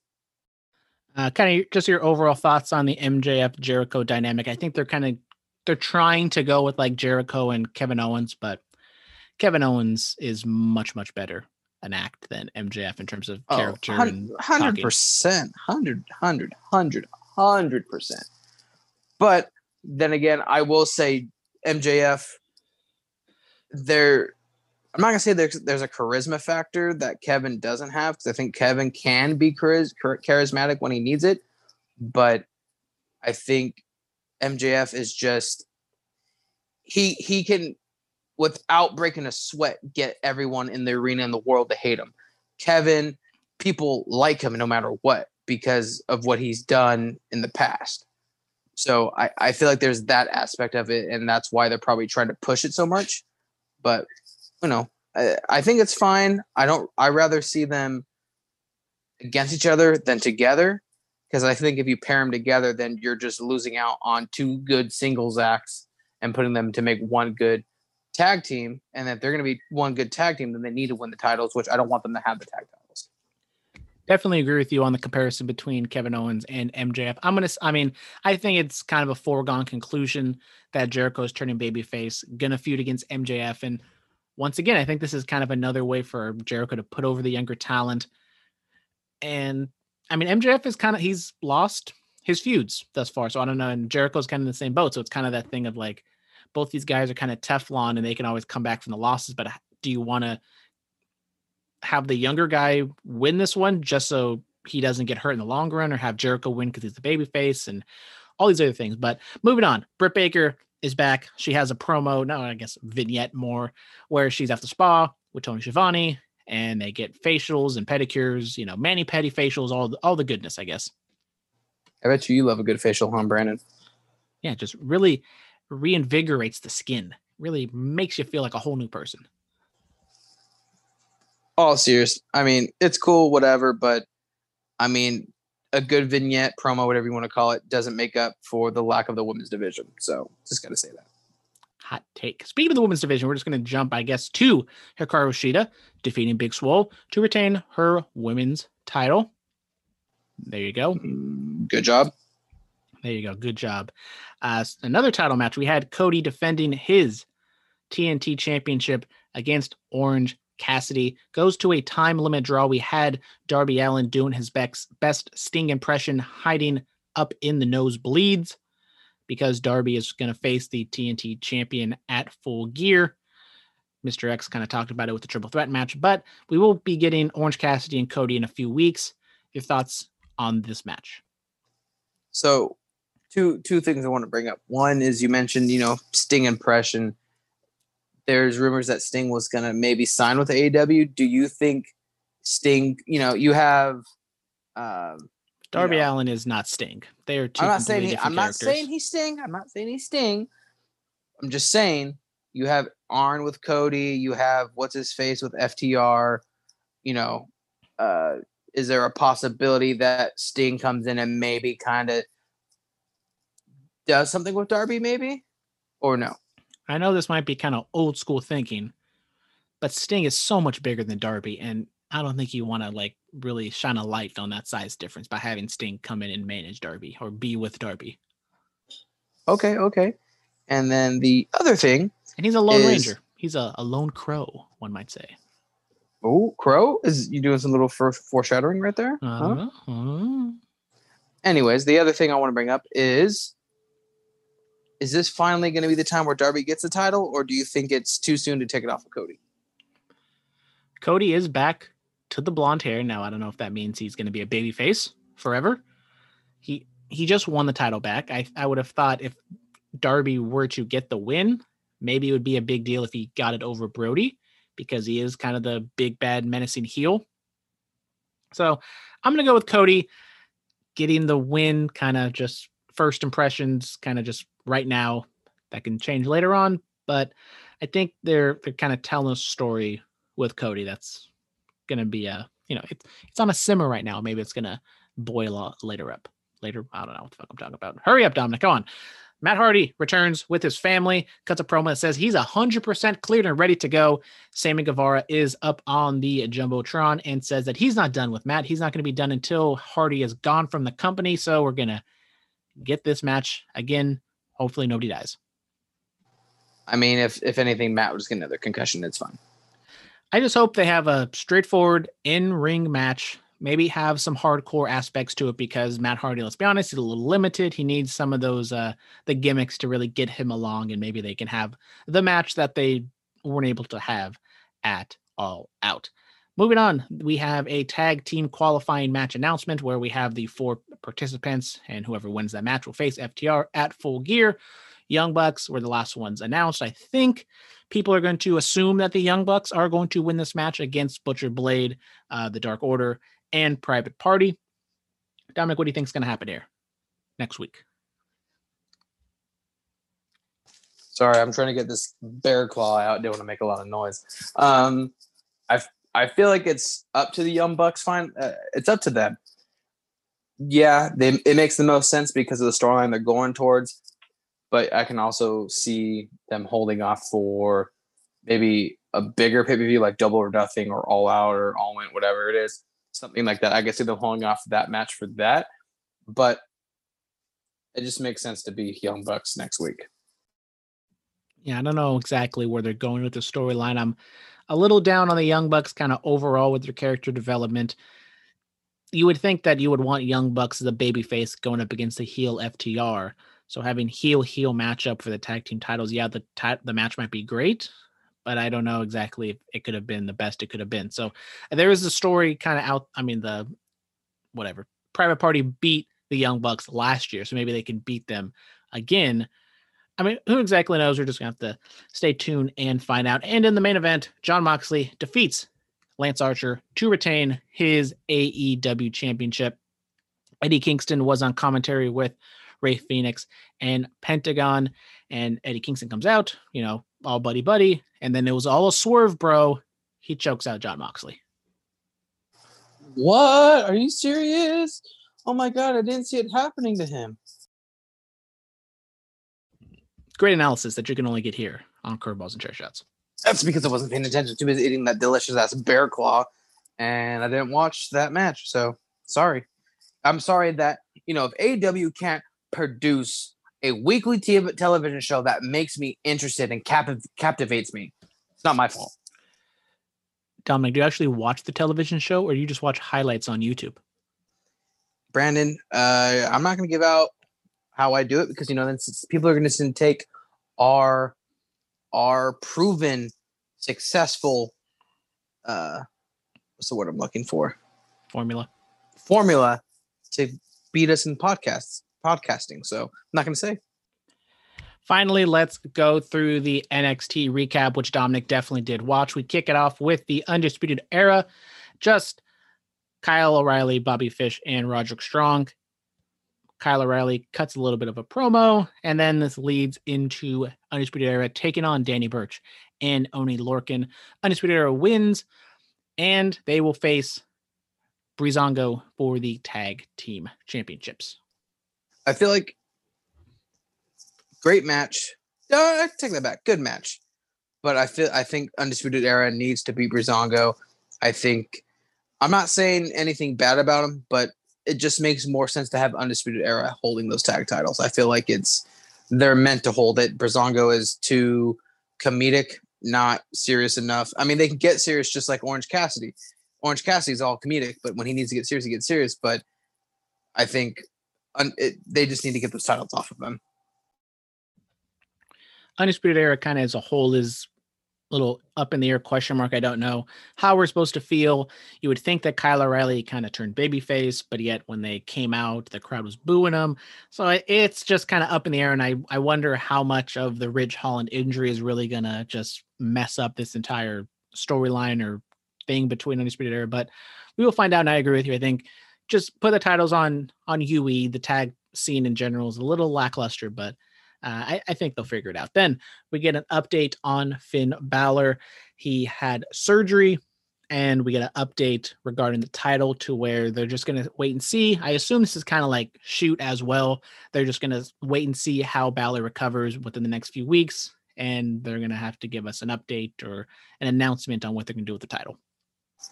I think you should strip him, and when you go to crown the new champion, you have Finn come out and said, "I'm perfectly go," and then you have Finn beat the crap out of that guy. You can kind of establish Finn as maybe a heelish Finn, and you kind of get you get to keep Finn as your champion, and yet you turn Finn Foley as heel, and you can start your feud from there. This might be the UFC fan talking, but I've always been kind of in favor of just doing an interim champion, especially when it's like a not to like take away from the injury or anything like that, but it's kind of a lesser injury. He shouldn't be gone for too long. You have an interim champion. Finn can come back in a few months, have a unification match at TakeOver. It just kind of writes itself. But if they want to strip him, and then, I mean, you can do the same exact storyline without the interim tag on it. So it all makes sense, I guess. Then we get Ember Moon. She has a sit down interview. I mean, we've kind of seen this 1,000 times. Someone either returns or comes back from injury, and they're like, "Oh, I love NXT. I could have been on the big shows on the main roster, but I love NXT, and this is where the big boys play," and blah blah blah blah blah. So, I mean, the delivery and everything. I guess this is kind of where Ember, I think, shines because, as I said last week, the standing in the ring promo exactly wasn't fantastic. So I think this definitely fits her better. But we've just seen this type of promo so many times. And it's never going to change. Let's just be honest here. It's always going to be, this is where this is. So as long as she can deliver, I think she'll be fine. I hope to God one day she comes back to Raw or SmackDown and kind of can win that major women's title. But, NXT is probably the better women's division anyway. So I think the better division, the better wrestler. So she's better off. We get Jake Atlas defeating whatever his name is, Adonis, and then this leads to Legado del Fantasma attacking them, and then Swerve Scott makes the save. So setting up another 6-man tag with Swerve and friends taking on Legado del Fantasma. Oh, wonderful. Can't wait. I know. We get Johnny Gargano taking on Austin Theory. Gargano gets the win, but Theory definitely put up a fight. And at the end, Gargano kind of gave him a little look that says, kid, I might have underestimated you, and you're pretty damn good. I think you got to give Austin credit. I mean, he was pretty much automatically put on the main roster, went back to NXT, and, I think he's doing better in NXT. I think Raw he was kind of fed to the Sharks on Raw, and it just didn't work well. But I think he's doing phenomenal work in NXT, and I think it's a matter of time until they start kind of going his way. And I'm not going to say he's going to be a future WWE champion, but I think if he works hard and he kind of keeps his nose above water, I can see him being NXT champion at least. Raquel Gonzalez was backstage, and she challenged Rhea Ripley to a match at Halloween Havoc in 2 weeks. Rhea Ripley heard this, and she, walked up to her, and they had a little kerfuffle at the, I guess, in the training facility or at the PC. I noticed you say kerfuffle like every episode. I feel like I didn't say it last week or the week before. Pretty sure you did, but whatever. Well, I've also heard from the rumor mill that you say I feel a lot, and that maybe annoys somebody. Is that somebody you, Brandon? No, it's not me. Who is it? And maybe somebody who has a podcast of their own. Oh, you talking about Baby Huey? He hates it? Oh, yeah, definitely. I feel like it's Tyler. Close. Travis? Maybe. You're lying. Huh? Listen to the tape. Raquel Gonzalez and Rhea Ripley, Your thoughts? They're gonna have a match. I assume Rhea wins, but you just never know. I don't want to talk about this anymore. I would need to go listen to this podcast. Is it last week's episode? Maybe. I'm gonna listen back to it. I'm a little triggered right now. I can't. Are we gonna have a kerfuffle? Definitely. Okay, we get Tommaso Ciampa. Very quick little video, and seemingly we're gonna get Tommaso Ciampa and Velveteen Dream. I guess 2 heels going at it, possibly. Well, I really hope Ciampa beats the shit out of Dream because I definitely don't want Dream coming out on this on top. Then we had the women's #1 contender match. We had my girl, Candice LeRae, taking on Dominic's girl, Shotzi Blackheart. And in the end, Candice gets the win from a little help from Indy Hartwell supplying some brass knuckles. And Candice will take on Io in 2 weeks. Good action, maybe the best match of the night with a shitty finish, which is kind of expected in WWE. But I mean, we've seen Shotzi and Candice work so many times that, they can do this in their sleep. They need to stop shitting on my girl Shotzi. She's been proven time and time again she can deliver great matches, but they continue to put over the worst wrestler in the world, bitch ass Candice. But Shotzi will get her title, trust me. But whatever, it was a good match. Not gonna say anything else about that. I'm just gonna ignore you like you didn't say that. Moving on, Toni Storm returns to NXT and defeats the returning Robert Stone brand Aaliyah. Toni gets the win. Aaliyah, I think, maybe had a little bit too much offense, but Toni gets the easy win. Toni face, heel. What was the deal? Bars. You want more? Sure. 5 bars, 5 seconds. Money. Money, money, money. Bad Bunny. Good job. Anyways, Toni Storm, her return. Face or heel? What's the deal? The deal is she is no big deal no more. She needs to work her way up to the top to be the champ. But I do feel a heel turn coming in the future for Toni Storm. Who is champion first? Or let's say who challenges for the championship first? Ember Moon or Toni Storm? I feel like Ember will challenge first, but Toni would win it. And I would agree with you on that one.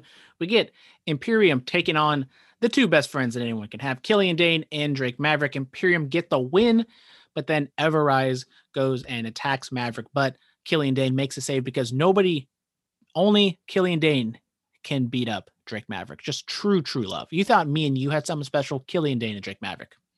Beautiful. I mean, you don't beat me up. You just verbally abuse the fuck out of me and make me feel like shit and make me want to cry after the podcast. But that's a different stuff. That's Oh, you want me to give an analysis? Decent, okay-ish match. I really don't. I think they need to stop with the whole Dane Drake stuff. They just need to kind of split them up and let. I honestly enjoyed Drake and what's his name, Cruiserweight champion guy. Where was his name? I call him Dave Phasma, but that's not his name. It's Escobar, right? Santos Escobar, not Pablo. But I was really enjoying that. I was really enjoying that feud. I would not mind going back to it. But this whole tag team, I hate you thing, with Kane and Daniel Bryan, it was perfect. Everything after that is just shit. So I get a nice little chuckle out of it. I like it. I do think maybe he could do something more with Killian Dane, but I think at this point, having him kind of in a fun comedy tag team with Drake Maverick might be the best thing for him. Then in the main event, the North American Championship was on the line as Damian Priest defends against Dexter Lumis. We had Cameron Grimes. I almost want to say Cameron Brait. That is not who wrestles for NXT. Cameron Grimes attacks Lumis during the match. Priest did not see it. He gets his finish. Priest retains. So we're going to continue on with Cameron Grimes and Dexter Lumis.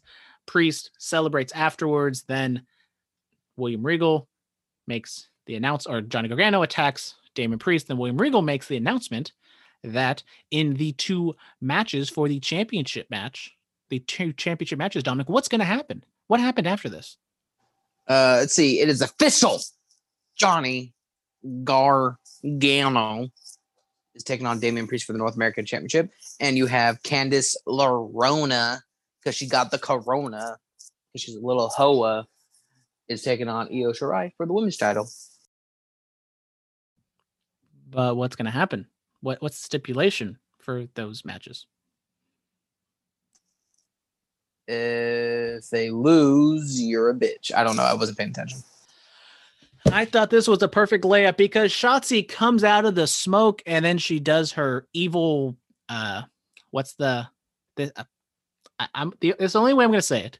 Who is the evil black-haired vampire-looking lady with the big old tits? The old lady. What's her name? Come on, Dominic. Come out here. I fucking know it. I fucking know it. Don't tell me. I fucking follow her. What the shit? Elvira. Oh my God. I got it. Elvira. Really? That's her name, right? Is that her name, Elvira? Elvira? What are you thinking? Is it really Elvira? Hang on. I'm pretty sure it's not Elvira. Elvira. It's not Elvira. Okay, Dominic then. Oh, it is. Mistress of the Dark. Okay. Never mind. You're right.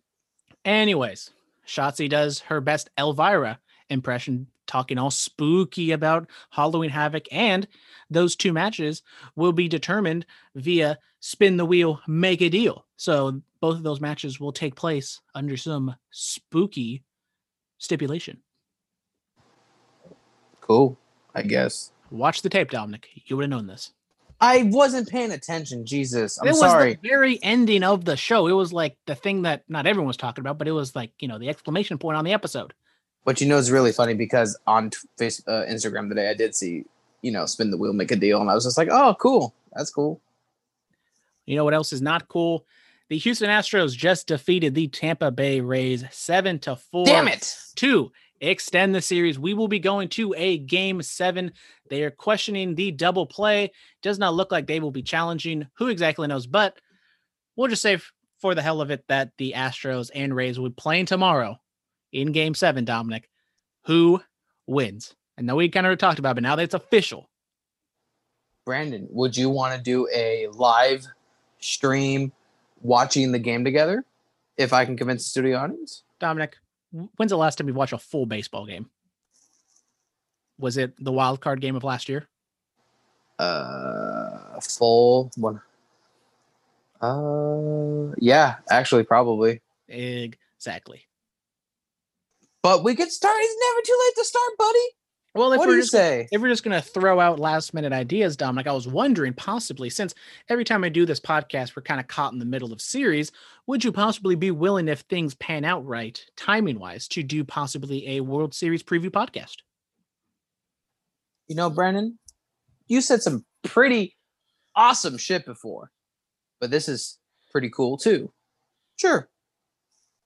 Boom. So keep an eye out for that. Maybe sometime between Saturday and Monday, because who knows what's going to go on with the Dodgers and the Braves game. That is just underway at the moment. If I can turn the channel and see if there is a score at the moment. And the score is the Braves are winning 2-0 in the top of the 3rd inning. So possibly both of these series will be done tonight or by tomorrow.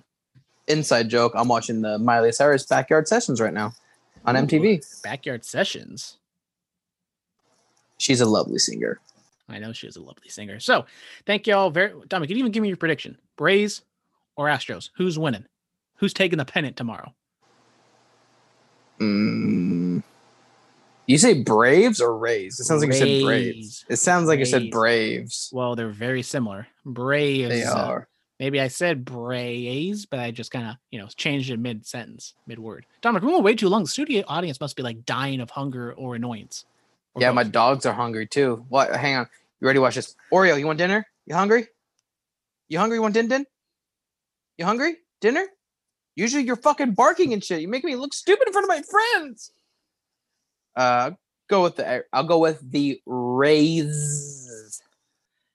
And I will go with the Astros. So thank you all very much for tuning in. Be on the lookout for a World Series preview podcast for Dominic Hobson, the studio audience, the mascot, the big dog, the little dog, and everybody in between. Mr. X, frenemy, more enemy than friend, Tyler Gunnarsson.